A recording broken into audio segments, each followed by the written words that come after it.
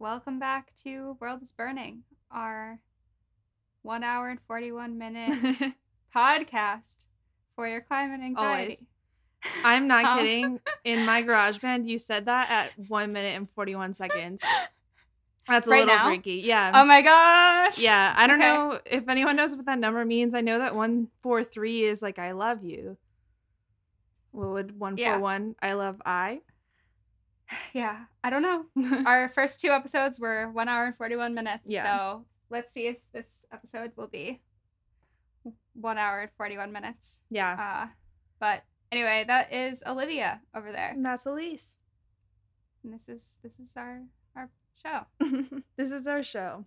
We have like a huge subject today because we've had this idea in our heads for like a couple of weeks, and Elise named it sort of in her head Amazon good, Amazon bad. And that's basically what it is. We're talking about Amazon.com as a company, and then also the Amazon. Actually, are you talking about the rainforest or the river? I'm talking about the Amazon rainforest. Okay. Which I think the Amazon River runs through, I presume. Yes. Honestly, didn't research the river, but I was talking about the forest because it is Amazon good, but also where bad things are happening. Yeah.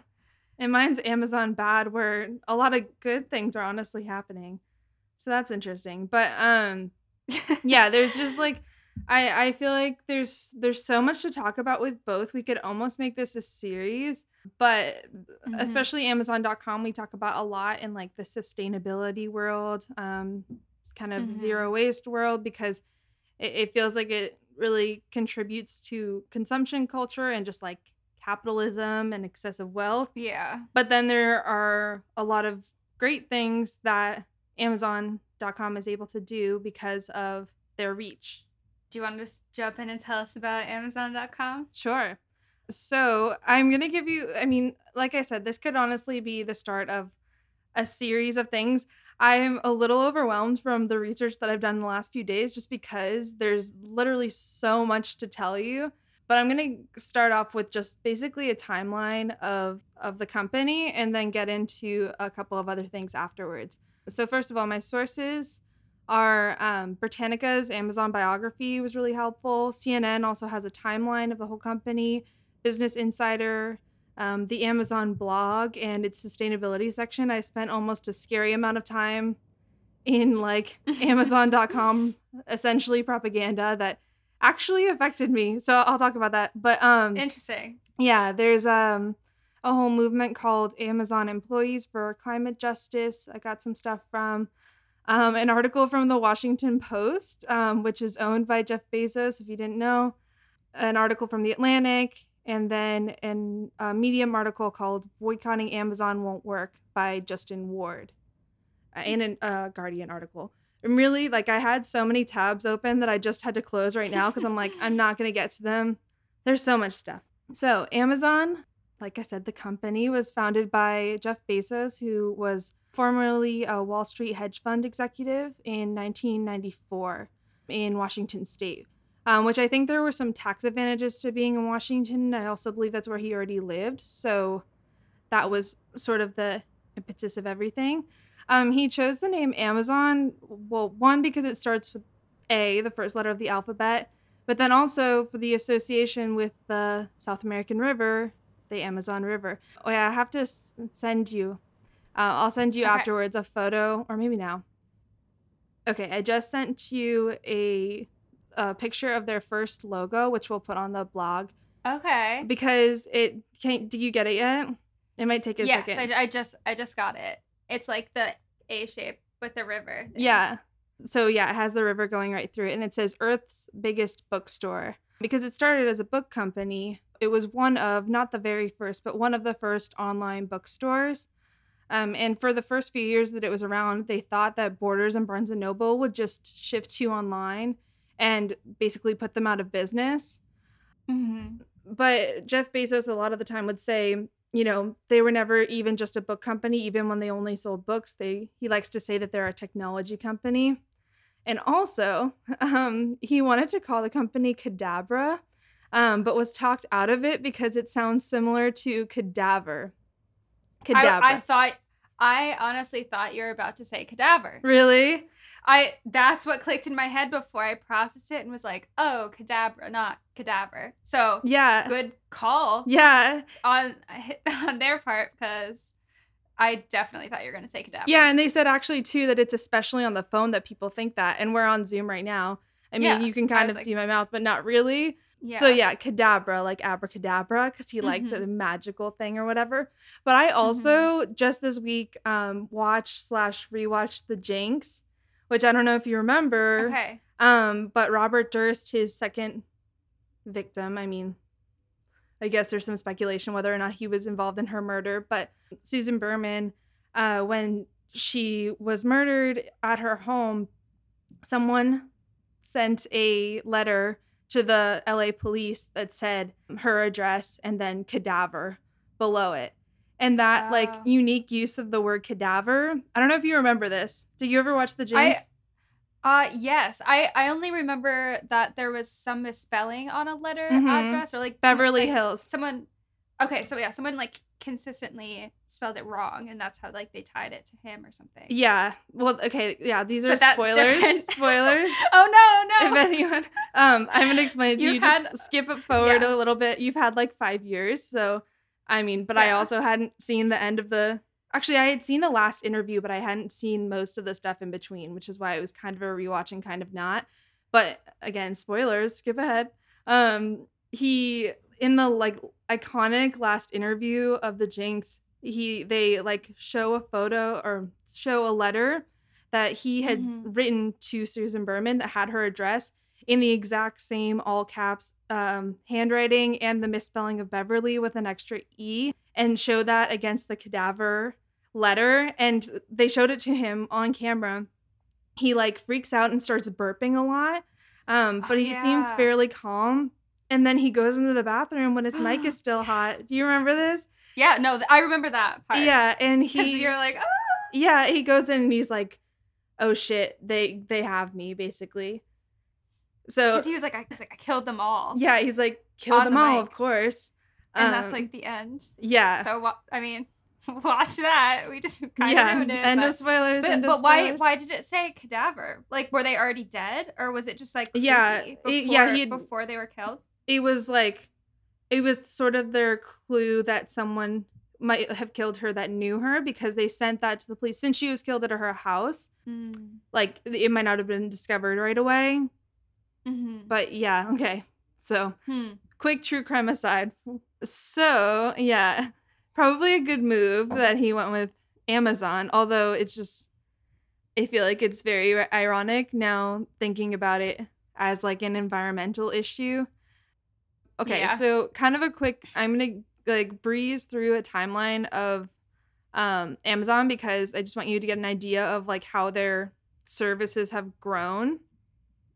So they started off in 94, 95 as a book company. They slowly added like music and CDs, sort of spreading to a couple of other things. In 1999, Jeff Bezos is Time's Person of the Year, and they also introduced One Click, which is, if you've ever been on the website, it makes it a lot easier to buy things with one click. So it was encouraging you to buy more and for it to just be an easier process. But it actually took until the final quarter of 2001 for them to technically be profitable, even though in like the late 90s is when they went public and were getting a lot of money. It took until 2001 for them to turn a profit. And then in 2003, they launched their web hosting, which has turned into Amazon Web Services, which is a huge part of their business. I'll get into later. There's a really great article called Boycotting Amazon Won't Work. And they talk about how people are, boycotting Amazon and using the hashtag boycott Amazon. But they're using that on Twitter, which pays nearly $16 million monthly to Amazon Web Services for their hosting. It's also used by Apple, a bunch of like massive companies. So there's that. And then in February 2005, they launched Amazon Prime, which now has over 100 million members. At the time, it was $79 a year. Now I think it's more like 119, something like that. Yeah, something like that. They launched the Kindle in 2007, acquired Audible in 2008, so for audiobooks. They acquired Zappos, the shoe company, in 2009, mainly because they couldn't, their main way of acquiring business is by being fast and offering free returns, fast shipping. And Zappos was already offering all that stuff. So they basically had to acquire them in order to like take their business. Otherwise, they couldn't. In 2012, they acquired Kiva Systems for $775 million, which is like a robotics company, which was so that they could have more automation in their fulfillment centers, so they would have less need for human staff. And they also Amazon made Kiva terminate their relationships with companies like Office Depot and The Gap in order to keep the technology to themselves. In 2013 is when Bezos announced his intention to buy the Washington Post. And they also started delivering packages on Sunday. So I just feel like I wish this visual could just go out with like a spider, like a whatever, something just like spreading, like rivers, all just spreading out. It's like all these different avenues, all of this different stuff is coming up. In 2014, they tried to make a smartphone. It didn't go well, and they ate a bunch of money for that. They acquired Twitch, which has become super, super, even more popular during quarantine with everyone gaming on Twitch. And they also had the first Amazon Echo, which really got going in 2015 and is now, a huge product for them. Kind of gets Amazon into your life all the time. Mm-hmm. In 2017, they acquired Whole Foods. And then in 2018, they hit 1 trillion market cap. So like briefly, their market value was 1 trillion, and there was like projection to be closer to 2 trillion. I didn't check for like current stats, but it could be getting up closer to that. They also raised their minimum wage to $15 an hour after pressure from people like Bernie Sanders. And then in 2018, they announced their new headquarters in Long Island City and Arlington, Virginia. The one in New York City got so much backlash that after protests in 2019 that they canceled that whole idea, but they still went to Arlington, and then also like not a full center, but 5,000 employees in Nashville.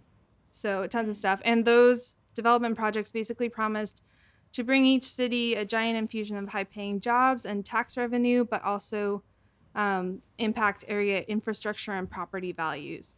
I feel like I don't know, I heard people talking about this a lot in Nashville because this happened in 2018. Yeah. I remember it happening, yeah. Yeah, this was like pretty close after, or I moved in 2019, but I remember this being a thing. And like when I was looking at job boards, you'd always see Amazon jobs as an option.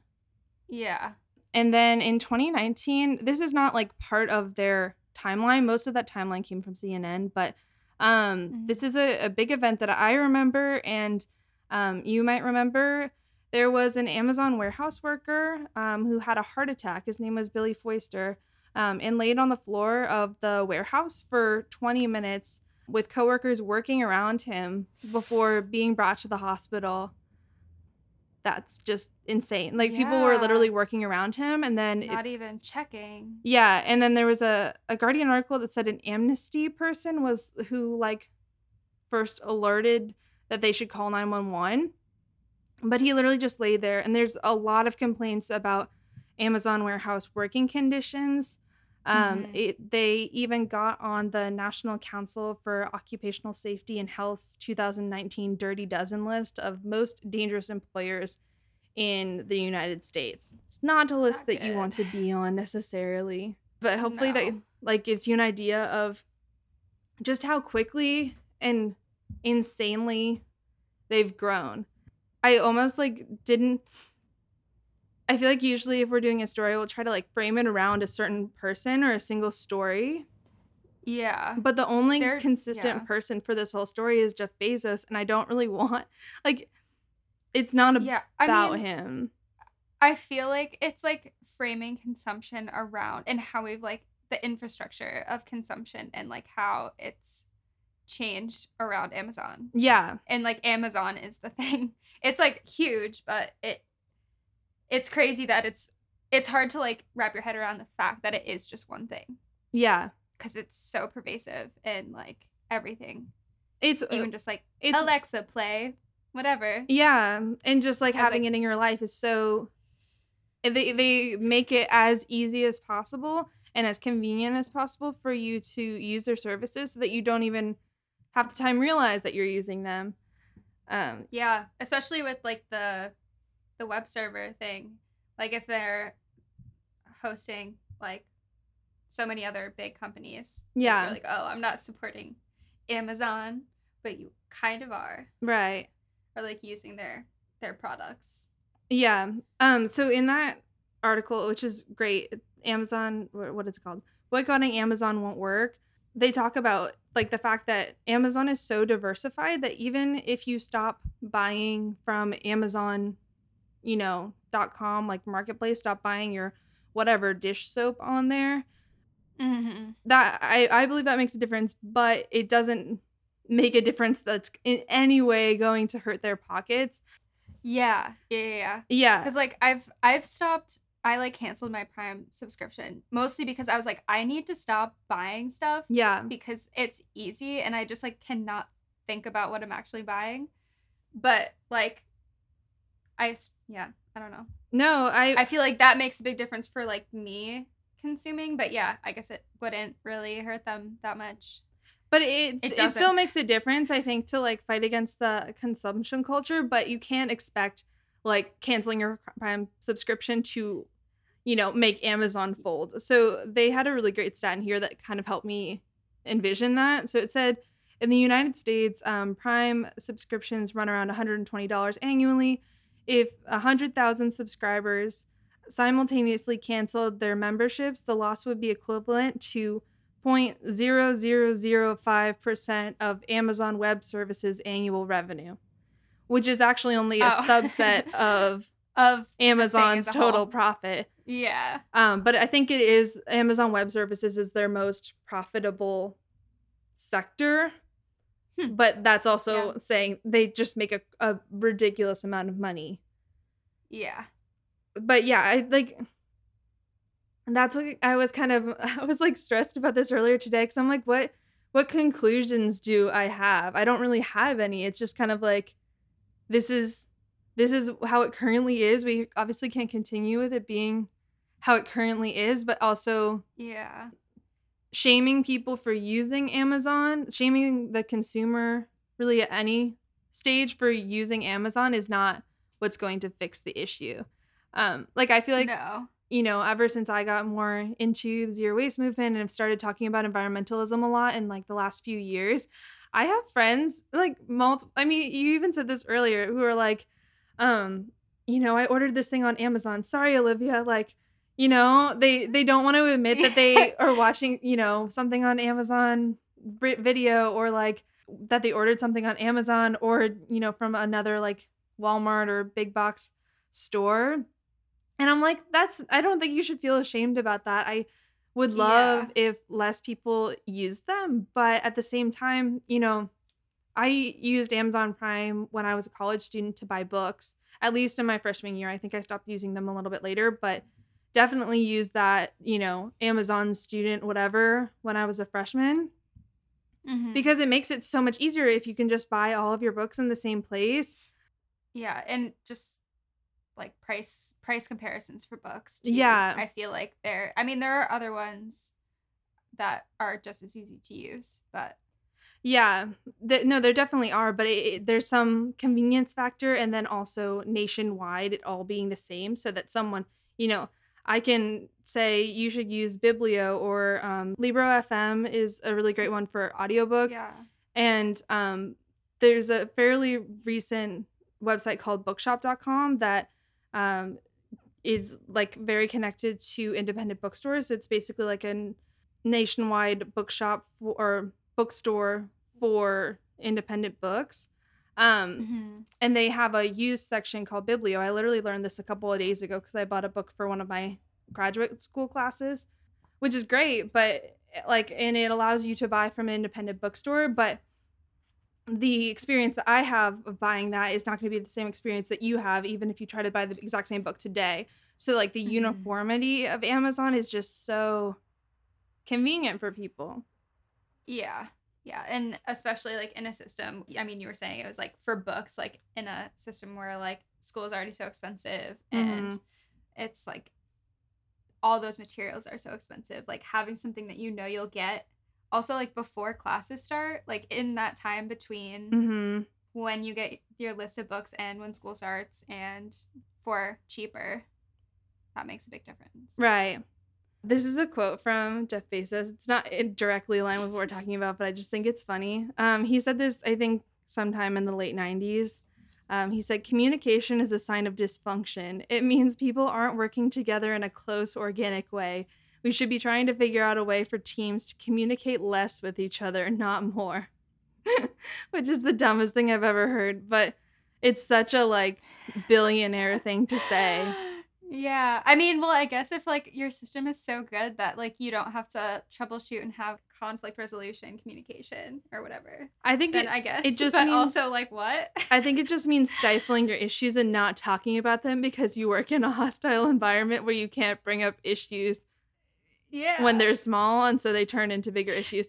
If there's someone lying on the ground, Yeah, we're not going to talk about it for at least 20 minutes. exactly. No, you just keep working around them because you have so much work to do.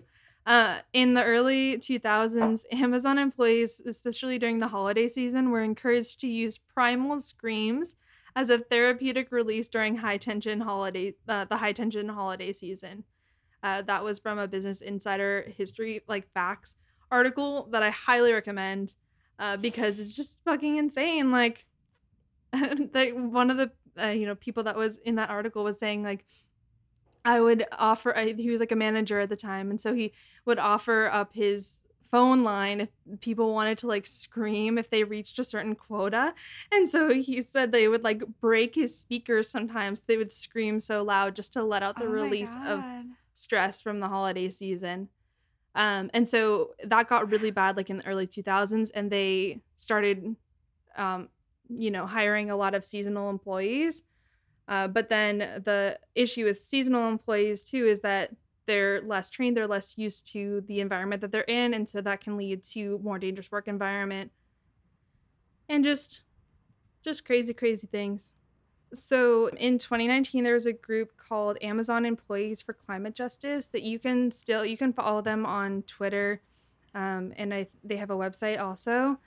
They are really like great advocates for Amazon employees because I think I can criticize Amazon for this, but it's not exclusive to Amazon. I think it's pretty much any big company has a very strict communication policy, and specifically in communicating to the media. There's a lot of restrictions about that, and just a lot of you basically can't talk shit about your own company and expect them to keep Mm-hmm. you hired. So basically, the that group has been really instrumental in just like talking about a lot of the issues that are happening internally at Amazon, and then just also critiquing their sustainability approach. Like I said, I spent like an hour on their aboutamazon.com sustainability website because Mm-hmm. obviously it's a huge company. They have so many resources to put into what people want to hear in terms of the conscious consumer, quote unquote, who's going to go and look at their sustainability Yeah. website. They've made a lot of promises in their climate pledge that they did in 2019, which is their commitment to be net zero carbon across their whole business by 2040, which is 10 years ahead of the Paris Agreement. So that's been their kind of big thing, is being 10 years ahead of the Paris Agreement. They also said they'll be 100% renewable energy by 2025. They'll purchase 100,000 electric delivery vehicles. They will like open two pledge funds. One's called the Climate Pledge Fund, which is supposed to have 2 billion to support the development of technology and services that reduce climate emissions and help preserve a natural world, and the Right Now Climate Fund, which is investing 100 million in reforestation projects and climate mitigation solutions. All right, I feel like I just got paid by Amazon to read that, so just like let me cleanse myself real fast because I was looking at that website and I was like, oh wow, that's a pretty impressive, those are pretty impressive and concrete steps to take.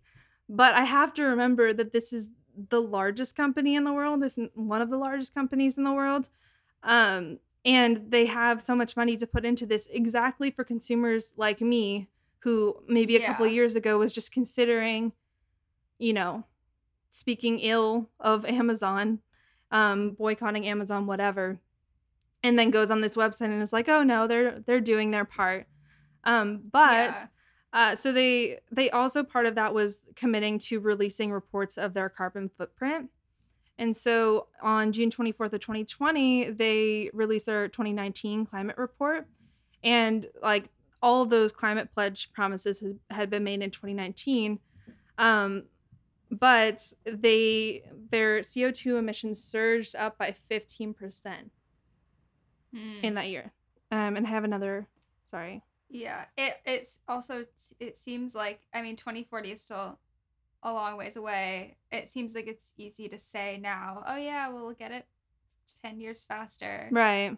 And then, yeah, Not increase your do it. carbon like emissions by 15% in the year that you are in right now. Yeah. And like, yeah, basically, yeah, those rose by 15%, which is 6.77 millions of metric tons in a year. And they kind of Yeah. tried to defend it by being like, okay, well, in comparison to the rise of our profits, it was sort of in line, but it really doesn't freaking matter. It's like if you have an insanely large carbon footprint like that, we need to be working faster. Like that's basically what it comes down to. Yeah. But yeah, I almost want to go back to the conversation of like personally not trying to stop using Amazon, because it's something I've struggled with in the last few years too. Like I was never a one-click buy, I never had Amazon Prime except for like that student one for a little while. But I definitely would price check things on Amazon, and up until last year was regularly buying things on Amazon. Mm-hmm. And it's just like, if you live in, the middle of nowhere and Amazon is your only access to everything, it's a huge sacrifice for you to give up Amazon. I'm not necessarily convinced that those Yeah. people should give it up. But I Yeah. think there are larger issues that we all need to talk about that Yeah. do need to be Yeah. talked Because, about. like, I even living in a city, like, one of the things that I loved about Amazon is, like, I could find exactly what I was looking for, whether it was, like, the right size of, like, something I needed for the house or like a weird ingredient that like different grocery stores might not have. So I could Mm-hmm. order whatever like weird flour or like whatever ingredient Mm-hmm. and not have to go to 3 grocery stores and have people give me weird looks Yeah. asking for like whatever. Mm-hmm. So I'm at like, if you don't live in a city and you're looking for even just like a normal thing that maybe the store is out of or whatever, like that makes life so much easier if you need that. Yeah. Especially if it's like, yeah, Yeah, for it's like health buying or those medicine or specific things. But then also, on the other hand, when I don't use, like when I haven't had any access to buying things online, for example, when I was living in Morocco, I lived in an incredibly mm-hmm. rural area. I didn't, I had access into the center of town a couple times a day if I absolutely needed it. And I definitely had to Yeah. work my schedule around when not even bus, when the van would go into town. And I really didn't feel like there was anything that I was missing. I had my mom send me Ghirardelli chocolate powder so I can make chocolate cake. But like, I did not need that. It was just a nice thing for her to send to me, which maybe she bought it on. No, I think she bought it at the grocery store. But it doesn't really matter. But just like, there's this idea that we've created in the last 20 years is that we need something. We need it by tomorrow, or even if we don't need it, we just really want it. And it's so easy for us to be like, cool, it'll arrive tomorrow. Like, don't even have to think about it. And I think that's the like mindset that we have to change. It's not even just Amazon, although they are the biggest culprits of it. And they definitely are, wanting you to buy as much as possible, as often as possible. Yeah. But they're not the only part of the issue. But I don't want to give them a pass. Yeah. Well, I mean, I think culturally speaking, they're a big a big portion of like us thinking that way. Mhm. Specifically for things that we absolutely don't need. Or like it would be really funny if we had like Candyland. I'm gonna order it right now, which that is something that absolutely happened. Yeah. Like I don't like or like what or I think it was Shoots and Ladders. We were like, this is stupid. Like we haven't played this since we were kids. Like it'd be funny to just have it. It's like it's not a fun game to play unless you're like 4. But Yeah. like it would just be funny to have in 2 days from now. Mhm. And like I don't need that, Right. but just like the ability to order it and have it so quickly is like that's the problem. And like that I feel like is so big that they have been huge in causing Yeah. in us Yeah. as people. And 100%. just thinking that that's normal cuz like that's like not a normal thing to do either. I feel like it's normal now. Well, yeah, it's But just become like normal. impulse buying or Yeah. I feel like people's like weird drunk purchases or whatever. Or just the adrenaline that you get when you buy something is ridiculous, but it's that like there's a satisfaction that you get when you place an order anywhere. And so Yeah. I I feel like I've always had a little bit of unusual purchasing patterns. Like I don't buy that much stuff online, but I sort of do. I Mhm. just now I really try to vouch any company that I'm going to buy for and make sure that first of all, I actually really need the product and it's going to noticeably enhance my life. And then also that if in any way possible, I can use that money and spend it locally or at least from an Yeah. independent, hopefully US based company. Yeah. But Well, there's cuz so much that goes that's the into it. thing. Like it won't matter if you don't spend your money at Amazon. They have their fingers in so many things that like your whatever how much you spend at Amazon in a year, they will not miss that. But if Yeah. you spend that money at a local store or someone who owns the company, like those dollars are going to make a huge difference to them. Mhm. Yeah. Like that could be life changing for them if like a couple extra customers regularly buy from them. Yeah. And just supporting the local economy 100% makes a difference. So, yeah, I don't I that's I guess can be our conclusion. I'm curious if people have specific topics about Amazon. I did not even touch on environmental racism, which is a huge issue with Amazon. I think it is deserving of its entirely own section, but that advocacy group that I talked about, Amazon Employees for Climate Justice, do talk about that.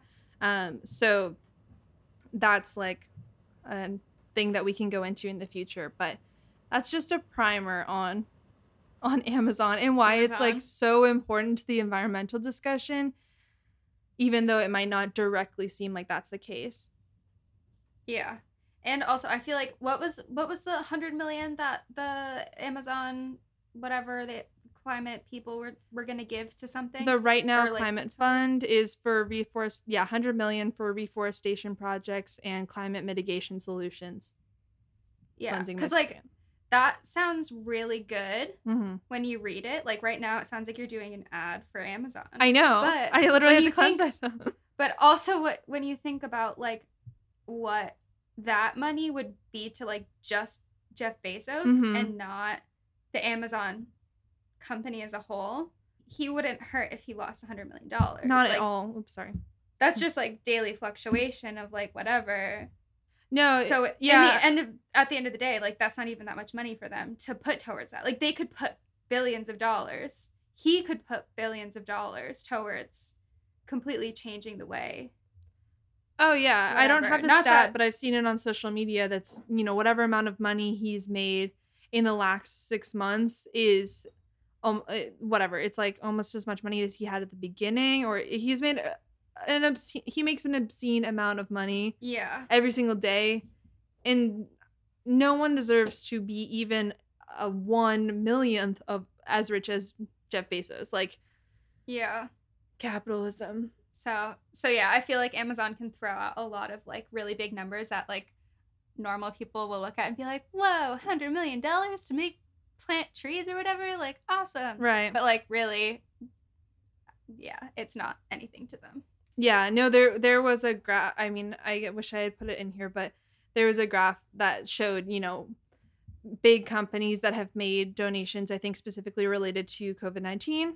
And it's like, Mm-hmm. for if it was an average person's salary, it would be like $4. Or the ones that were high, it was like 10 companies, and the highest ones were like $52 from an average person's salary, which maybe $30,000, or I don't know what that would be. But Yeah, I don't know.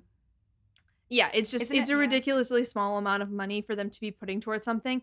And even if they can say they're making these efforts, like for example, one of their things is like frustration-free packaging, which I remember a couple years ago trying to buy things from them, and I was already to a point where I really felt like Amazon was too wasteful for me to justify personally spending my money there.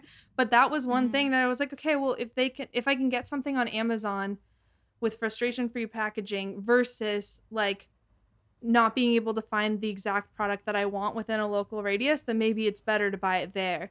But then I would get it, and maybe it would have those air filled like bags that are technically Yeah, recyclable, but sort like, of. They degrade so quickly, and also you can only recycle them with very specific recycling programs that are only accepted in XYZ cities or whatever. yeah, by the time unless you already know how all that works, like, I'm gonna spend just as much time figuring out how to recycle that than I would actually just going out to the store to find the thing that I'm ordering. Exactly. Probably. Exactly. Yeah, I'm also like trying not to get too depressing with this because I feel like there's so much information out there. I mean, there's the Atlantic article is about worker issues, and people that have worked in Amazon warehouses and now can't move their backs, or are like completely debilitated and have these Yeah. horrible issues that were caused by their workplace conditions, but they're so replaceable to a massive Yeah. company that Well, like, that's a huge sustainability issue, I feel like. yeah, Like, human like movement and working, like, and just like being functionally alive can't keep up with the pace of like production and distribution like that. yeah. No, absolutely So, not. like, that it's not sustainable for humans to consume the way that Amazon is making it seem normal to do. Yeah. Normal and so easy. Yeah. Okay. Yeah. I could go on forever. And then there's so much about like how they started as a bookstore, even that if that's not what he wanted to call it, it was a bookstore for a certain period of time. And now I mean, there's a whole thing about Audible and the way that their Audible exclusives really hurt independent bookstores and independent audio Mm. sources that would want access to these massive books that get 90-day exclusivity licenses with Audible, and that's like the primary time that someone's going to want to buy an audiobook. Mm-hmm. So frustrating. They also have so much market power that they can push down the price of something to where they can afford to buy it at a certain volume, but then smaller stores can't. Yeah. It's just there's a horrible pit that you can fall down if you want to. Yeah. Yeah. Try to keep it positive. Yeah. How much was positive there? I don't know. Really sure. I guess. I mean, this podcast is called "The World Is Burning." It's sort of positive. Hopefully, it makes you feel Yeah. a little bit better, or at least a little more like Or just like interested. it's not, yeah, and like just the idea, like, it's not, that's a situation where it's like not up to the individual Yeah. to make a difference. Yes. So don't feel bad if you need to like order something because you can't afford it otherwise, or like Yes, but if you do you have the need to. means to not actually, I'll make a list of Amazon alternatives that I use. Yeah. And you can add some to it too, because it does make Yeah. a difference, but it's not going to make the difference. Yeah, or like if you really need to do some research on Diane Fossey and you Yeah. can only find the documentary series that you want to watch that has like a lot of primary sources on Amazon, like, I don't know. Yeah, I don't you know who we're talking about, but I like don't know hypothetically, if like anyone has ever had that happen to them. Yeah. But like so weird, super relatable. yeah. Yeah, but no, it's 100% fine. Or like if I occasionally want to watch Twitch streamers that I like, it's okay. Yeah. Or like that's a situation where like maybe it's better to support like that creator and like it's gonna make a bigger difference to them then like you are supporting Amazon. Right. Cool. So you want to tell us Well, about the Yeah. I don't even know, is Speaking. it a more positive story? The other Amazon? Well, my transition was going to be, well, speaking of the world is burning, I'm talking about the Amazon rainforest today. So Nice. it's one that and I'll get more into it, but like I feel like it's so absolutely like gut-wrenchingly devastating, but also super hopeful at the same time. Yeah. Like, this was gonna be the last thing I say, but I'll say it at the beginning. Like, there's a thing called, it's just like the Amazon panel, but it's like a collection of like 150 or like a couple hundred scientists studying and focusing solely on the Amazon and just like learning about how to protect it. And just, I feel like there's a lot of knowledge being gained and just like importance and like global attention on it. Oh yeah. They agree. Honk if you agree. Yeah, it's a honk if you agree. This car that might be getting broken into agrees with you 100%. Yeah. But I feel like hopefully, like, if there's anything that there is hope around, hopefully like the global recognition that the Amazon rainforest is vitally important and needs to be protected is a good thing and a hopeful thing that we can cling to for dear life. Yes. I saw this thing, there's this new documentary that's coming out. I'll find the name of it. But it's all about like regeneration, and so kind of like changing the idea from sustainability is still incredibly important, but it's sort of like the middle of the issue. It's fixing the stuff that's already happening, whereas regeneration, specifically regeneration of, they were talking specifically about soil and dirt in farmland, but also applies to rainforests and soil there. That regeneration is really going to be the thing that like can turn things around. Yeah, thinking about growing back and healing as opposed to just like, we need to be less damaging to the environment. Yeah. Like, we need to stop actively burning things. Yeah. And then like, yeah, the actual like healing, building back up part. Yes. That's super important. But anyway, I read stuff from BBC, Scientific American, Survival International, and Mangabe, which is like a nature news thing. But yeah, anyway, I feel like there's been a lot less discussion about the Amazon because last year was so insane with all the fires. Like, if you were alive, you probably remember that. If you were alive. And if you weren't alive, honestly, hi. Thank you for listening. Welcome.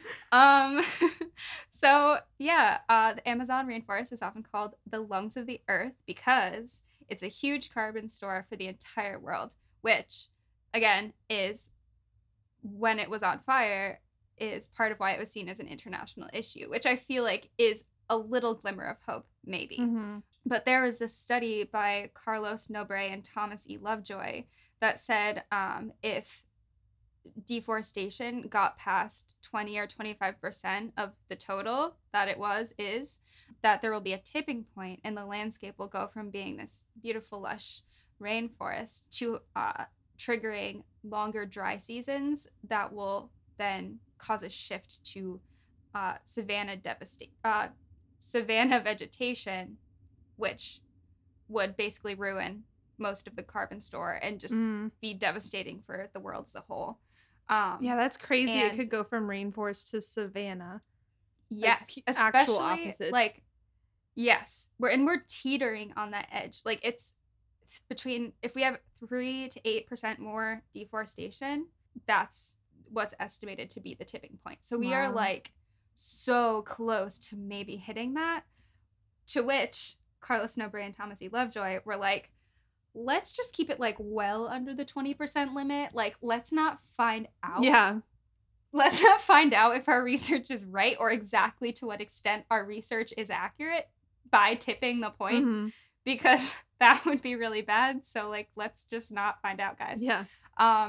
So that's like the probably one of the biggest things is just trying to stop deforestation and fires from destroying that 3 to 8% more of the forest, because that could become very bad. And the majority of the Amazon is in Brazil.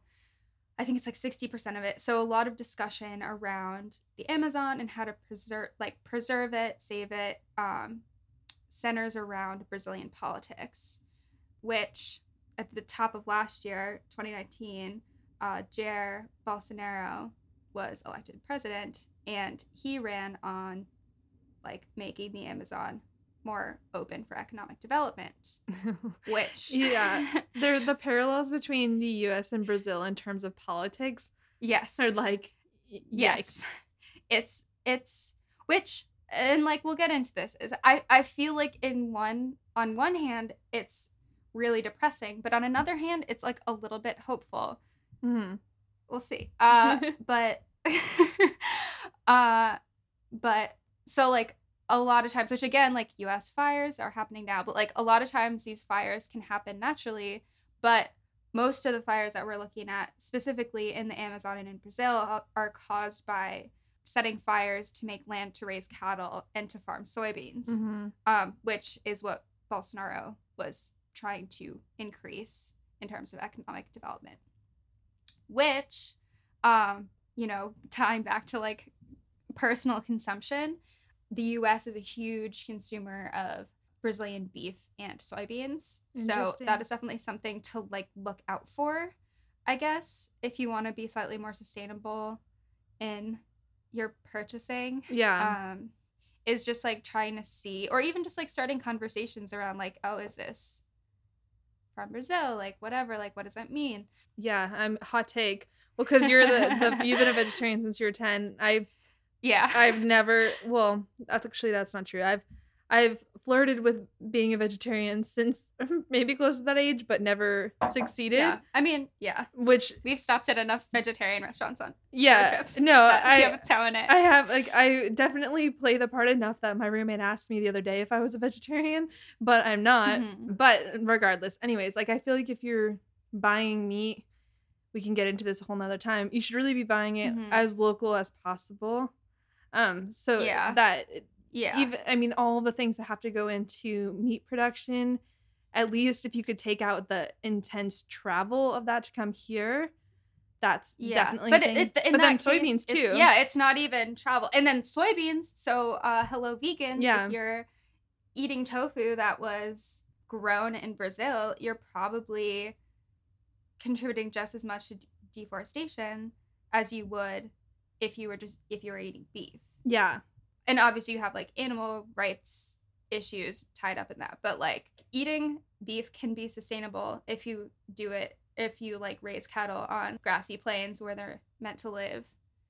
And like if you live in that area or areas with that type of landscape, which really we could get into a whole episode. Yeah, we need to do a whole episode on diet. Vegetarian, which I think is fascinating because it's like it can be more sustainable to eat meat in certain areas, which is crazy. Yeah. If you have like been a vegetarian for 15 years. No, I think it's interesting too. Yeah, well, okay. There's so many things. But anyway, US consumption, Brazilian beef and soybeans, vegans and meat eaters alike are contributing to deforestation, and like on a personal consumption level, and like potentially from a larger US economy trading decisions level, like the US could greatly impact what's happening down there, and if like we changed our purchasing habits on a small and large scale.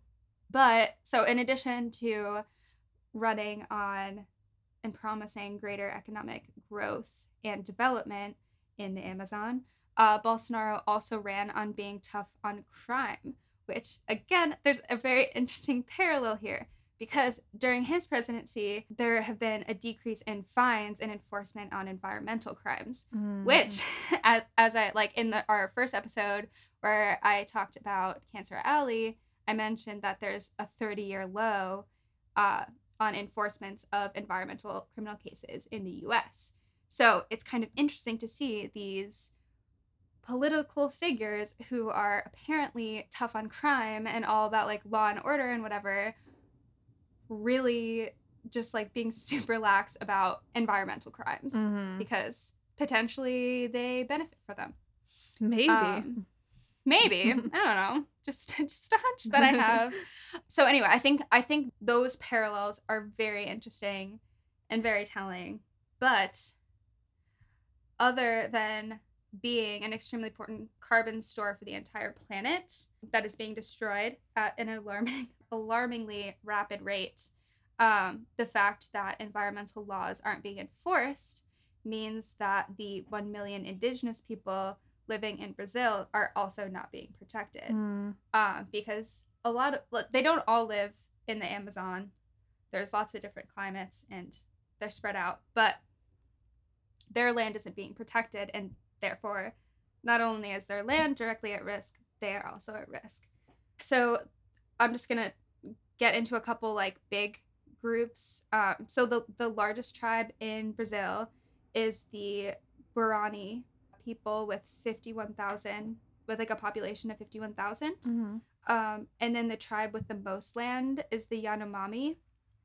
And I guess the land that they have would be about the size of Indiana, which is interesting.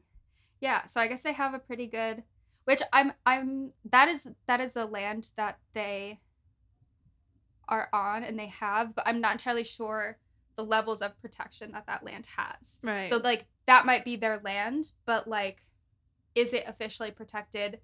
If it is officially protected, are those protections being enforced? Right. And then the largest Amazonian tribe, so Amazonian, they live like specifically in the forest, in Brazil, is the Ticuna. And many of these groups or portions of the tribes are uncontacted. So like there's a tribe called the like Ama, and a third of them are uncontacted, which means they're literally isolated and don't have any contact with the outside world. Oh, wow. Which also means that their immune systems they're not used to being exposed to the world at large. So they don't have immunity to things that like we would not have a problem with. So they literally need a land buffer and like isolated land in order to survive. Right. So that's like another really important, like obviously we have the forest and we need that to breathe because air and carbon store, etc. But also like these people like need space. So that's like another really super important thing. But also having them on the land and having it legally protected, you can see a decrease in deforestation up to 2/3. So by protecting the land that indigenous people live on in Brazil and in the Amazon and enforcing that can greatly protect the land. That's interesting. So yeah, and so in Brazil, there's like one of the biggest things, which I kind of mentioned, in protecting it is homologation, which is the designation of land as indigenous property in a process that's laid out in Brazil's constitution. So they have a very specific process for this, and after it happens, economic activity can't happen in the area without the consent of both the tribe that lives on the land and the government. Of Brazil? Of Brazil, okay. Yeah. Yeah, so like for stuff to go down or like farmers or whatever or anything to happen economically, the government has to give the go-ahead, and the people who live there, the tribe who owns the land or like protects the land, they also have to agree. So it's like a bigger process. There are more people, as it should be, yeah, involved. Yeah, like people who know the land, which, okay, so like researcher Catherine Baragwanath said, indigenous tribes are really linked to biodiversity management and reductions in deforestation. And it's because they live on the land, and I think they have kind of a very keen sense of what it would mean to upset the ecosystem around them. So like they have the best understanding of the biodiversity and how things are connected and like what would be okay, what wouldn't be okay. I'm assuming like if stuff starts to happen, like they would be the first to notice if something was off. So like you have people who are, experts in economic development and people who are experts in the land and the biodiversity there, both coming together to make an informed decision on what's okay, what's smart. Mm-hmm. So I just think it's interesting that they have an actual process laid out for this in their constitution. I don't know. I just think that's really interesting. Yeah, it's cool. And it makes me but think, like, yeah, well, I'm sure the but is like, yes, I feel like the power dynamic. Background. The power dynamic is not equal. Yes. So like also no new land has been designated in this way to indigenous people under Bolsonaro or his predecessor Michael Temer.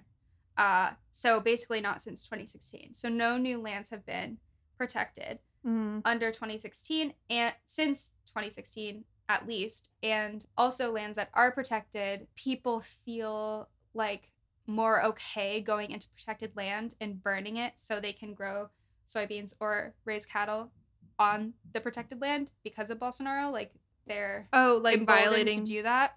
Mm-hmm. Okay. They're like, oh well, like he's not actually gonna punish me for doing it, so I'm just gonna do it anyway. Wow. So that's bad. But so like there is like a balance of like, okay, protected land is good. It has been shown to work, but under this president, people don't really pay that much attention to it. Mm-hmm. But so this year, like obviously last year was like, I feel like a lot of people paid so much attention to it and like you couldn't scroll through Instagram without seeing pictures. But this year is like almost as bad.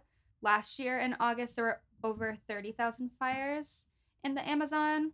And this year there are around like 25,000. Wow. So like still so many. And actually June and July were worse this year than last year, which I think raises a lot of alarm bells to people kind of paying attention to it because like with the dry season, maybe it's lasting longer, maybe it's drier earlier, making the fires more severe.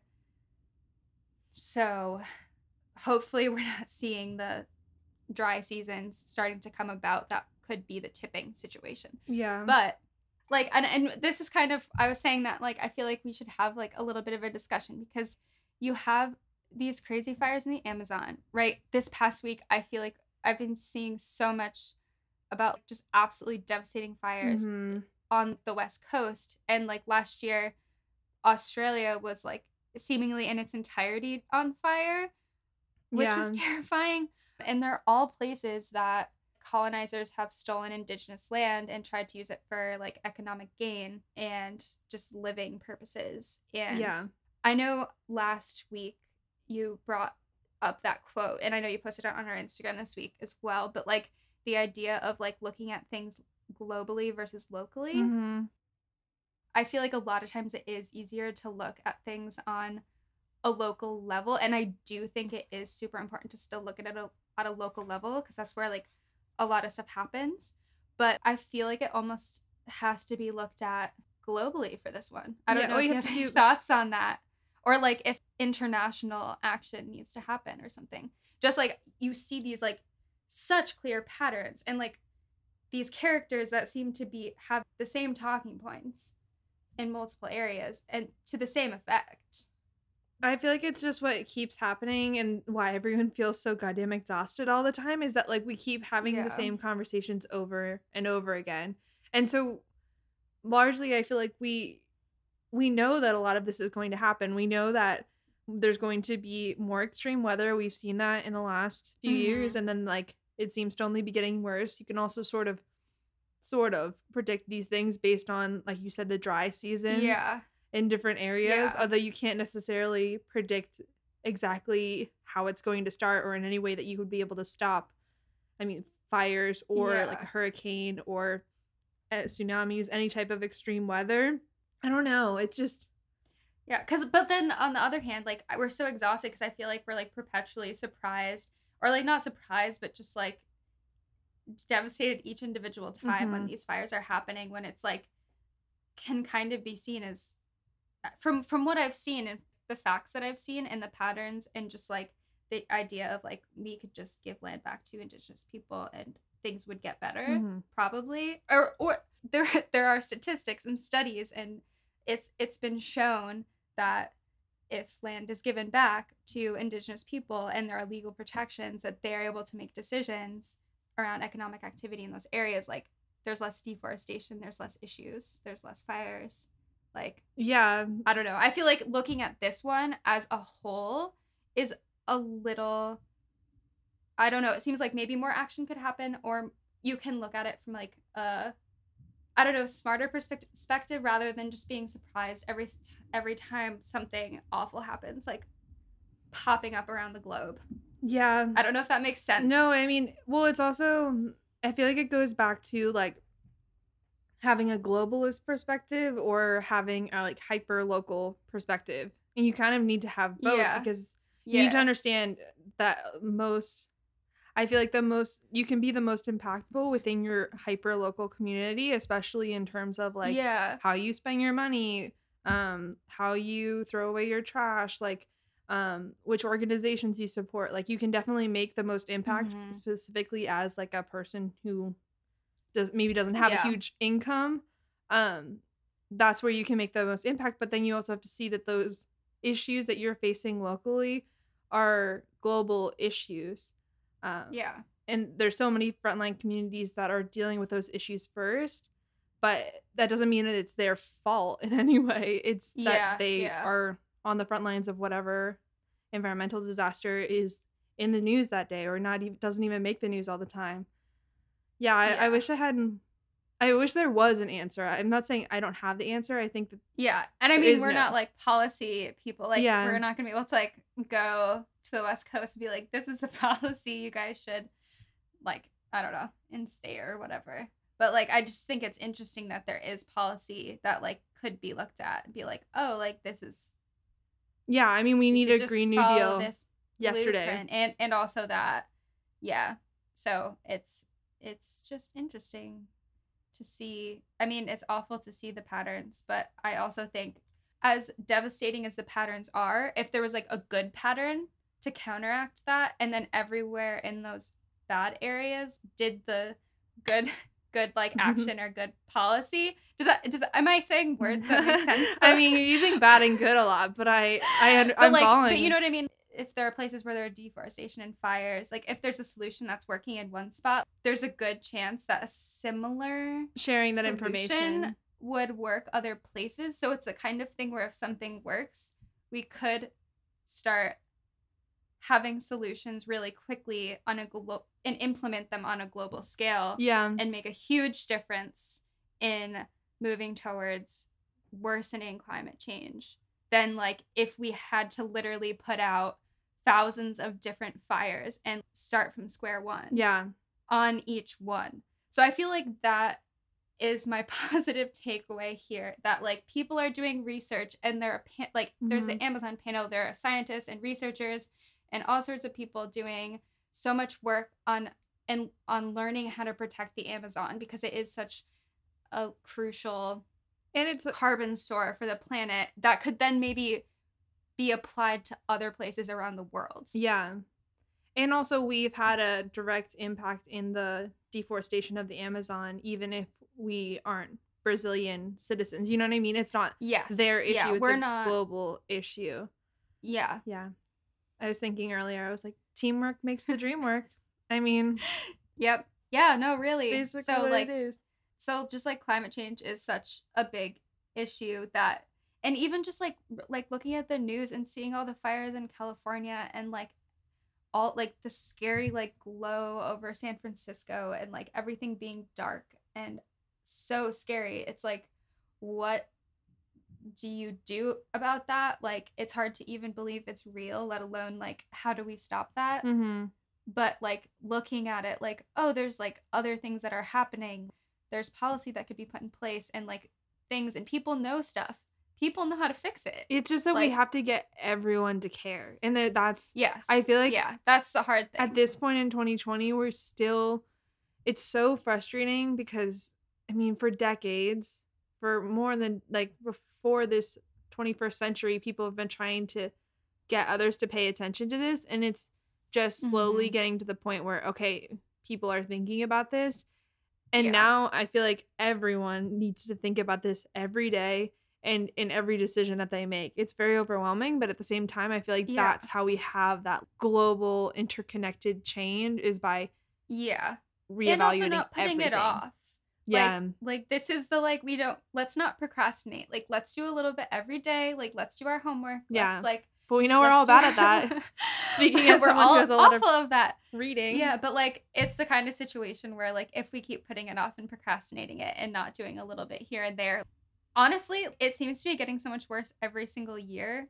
Even with just like hurricanes and every like it's Mhm. noticeable if we put it off until we absolutely cannot ignore the orange haze in the sky. Right. Like then if we do a little bit now and it's a little bit stressful, it'll be less stressful than like Yeah, I think the later. earlier the better. I wish we could rewind 100 years and do it then, but obviously we didn't have the foresight to be able to do that. Yeah, cause yeah, and I feel like I've heard a couple people say things like in response to the fires and other things like but I feel like specifically the fires make it really clear. So much discussion has been like around, oh, like we need to do it for our kids, like the Mhm. next generation, like it's all for them. Like we need to make sure the earth is inhabitable for them. But it's like we need to make sure the earth is inhabitable for us and also like our parents. Like Yeah. it's like not the future. It's like past generations and like it's now. Like it's happening now. Yeah. So Air quality, I don't water know. quality should be a human right. And It we're should not be.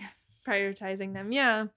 I have a well, because I've also Let's hear the cute obviously story. been devastated by the wildfires. I don't mean to in any way diminish them, but and it's not diminishing them. It's a very very very cute story I saw or I heard on WBUR, which is like public Mhm. Boston radio. I think I quoted them in the last thing and I didn't even realize how much I listened to them, but they're great. There was this story that it was about this couple, they were high school sweethearts and um they grew up in like a mobile home park in I think Northern California. And so the guy is a volunteer firefighter and I believe that his girlfriend was also like starting to volunteer as a firefighter. But there was a lightning storm about a month ago where they used to live. Mhm. Their mobile oh my gosh, I can't do it. Their mobile Their home. mobile home park, but they live slightly away from it, but it's still where their families lived. Uh-huh. Unfortunately, even though they were like literally helping to fight the fire day and night, it still took away completely that mobile home park. It was literally just like concrete slabs where the guy could see like footprints from his little brother where they'd Mm. been like they lost their entire childhood homes. And so when they got home at the end of the day, the guy was like, my girlfriend was crying and she's devastated. Like they both lost this huge part of their lives and kind of where they got to know each other. And so he had saved the ring that he had for her, like had put it in his pocket and been carrying it around that whole time. And he's like, I was Mhm. already on my knees. So I thought, maybe it'd make her feel better. And he proposed to her and now they're engaged. That's cute. Yeah, it's That's really cute. cute. I mean, they've been together for years and stuff. I just thought it was a Yeah. sweet story. That is yeah, that is And sweet. they're both like I love heroes, it. and obviously dealt with a huge loss. But Yeah.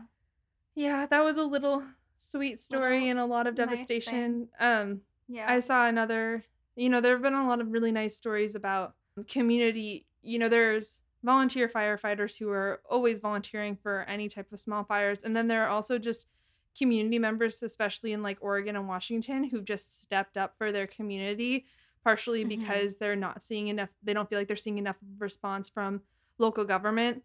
But they've gone out and fought fires on their own. So there have been a lot of like community people that have been just like, you know, Going. Yeah. going and like there's a it's horrible. You don't want tragedy to be the thing that brings you together, but it is nice to hear, you know, people relying on their community and maybe even like creating some community bonds through this horrible thing. Yeah. Yeah. Yeah. That is I mean, yeah, definitely a good thing. And definitely I feel like any like organizational system these days that gets local people to know each other and like fighting fires or doing whatever needs to be done in Mhm. the area is good. And like it's a good thing to build off of too. Yeah. Just building off of that. So Yeah. Yeah. So if anyone is listening that's in that area, so sorry for everything that's happened, and it's yeah. horrible. And God. you know, there's so I feel like this is just a constant fear for people, is either, these types of extreme weather. Like I almost when we talked about this podcast, it's like a podcast for your climate anxiety, and like sometimes I mean that in more Yeah. of like I an existential way. There's so many ways that you can look at that, but also there's just climate anxiety of like, you know, everything I love could be gone at any moment because of yeah. XYZ unnatural disaster. Yeah. No, for sure. Yeah. Honestly, like when all I feel like there was like a surge of news. I feel like specifically around that gender reveal thing. But Mhm. like just like I mean, and just as the pictures went up of like everything being looking like Mars. I don't know. It was Clap if just you super agree. overwhelming. Yeah. They agree with us. It was just like so overwhelming. I was just like, I need to go to bed. Like I can't. This is so like especially in a moment where it's like 9 o'clock at night, you can't do anything about it. Right. Like that's the time where like the climate anxiety is like so real. And it's like no one can do anything right now at like 9 p.m. Especially not in Austin, when you're Texas. across the Yeah. country. Like it's fine. It's absolutely not fine. Mhm. But like yeah, just like how do we process that? How do we process those feelings? Yeah. I don't know. It's crazy. Yeah.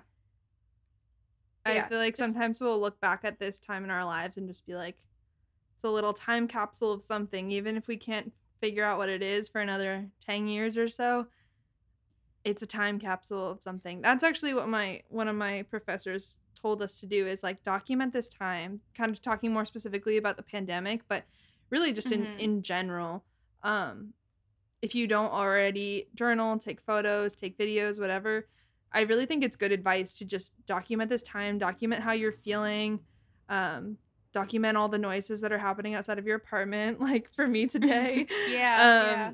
And because this is a historic period of time, and hopefully we can make it a historic period for the better.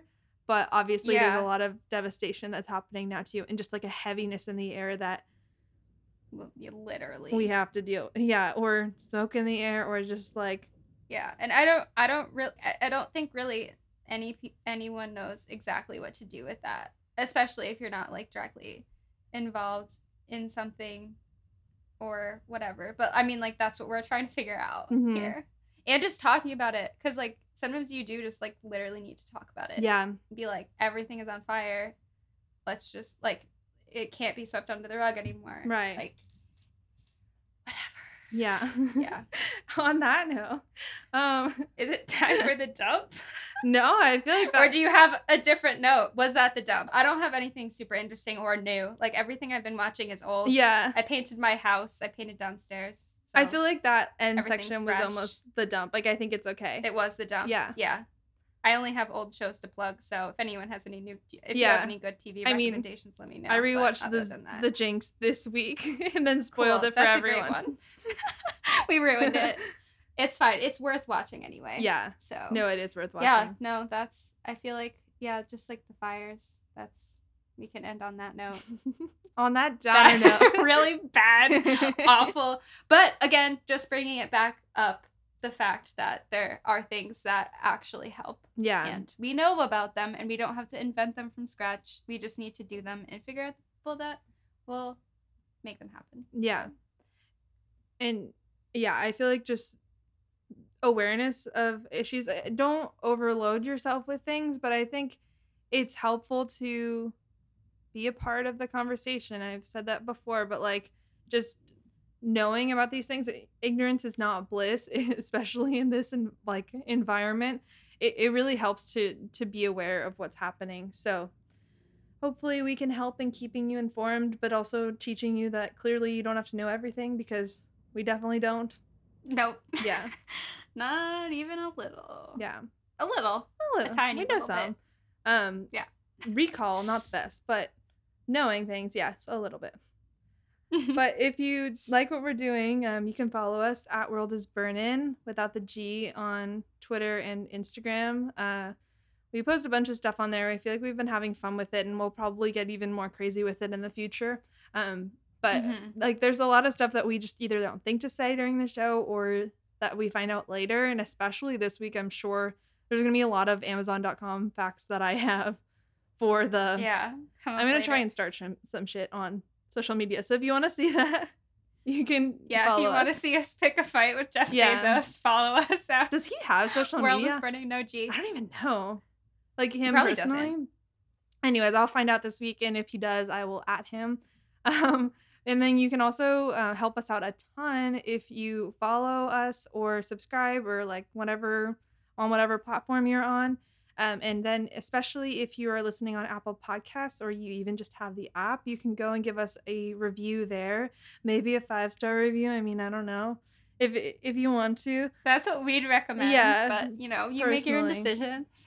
But yeah, any reviews just helping us to get a little bit more on the radar for other people. It helps us out a whole lot. And then we post our extended show notes every week on worldisburning.com, our website. And we also have an email, worldisburningpod@gmail.com. And you can find all that stuff on our website.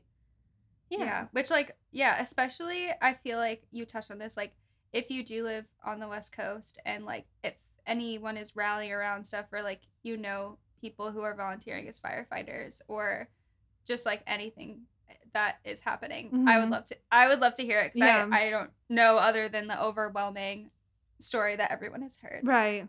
Yeah. And those individual stories are so important. And I feel like that's what makes you can find so much meaning in the individual stories almost more than you can in these like big stories. So Yeah. yeah. But thank you for listening. Cool. Yeah. And come back next Wednesday. Okay, bye. Yes. All right, bye. All right, bye.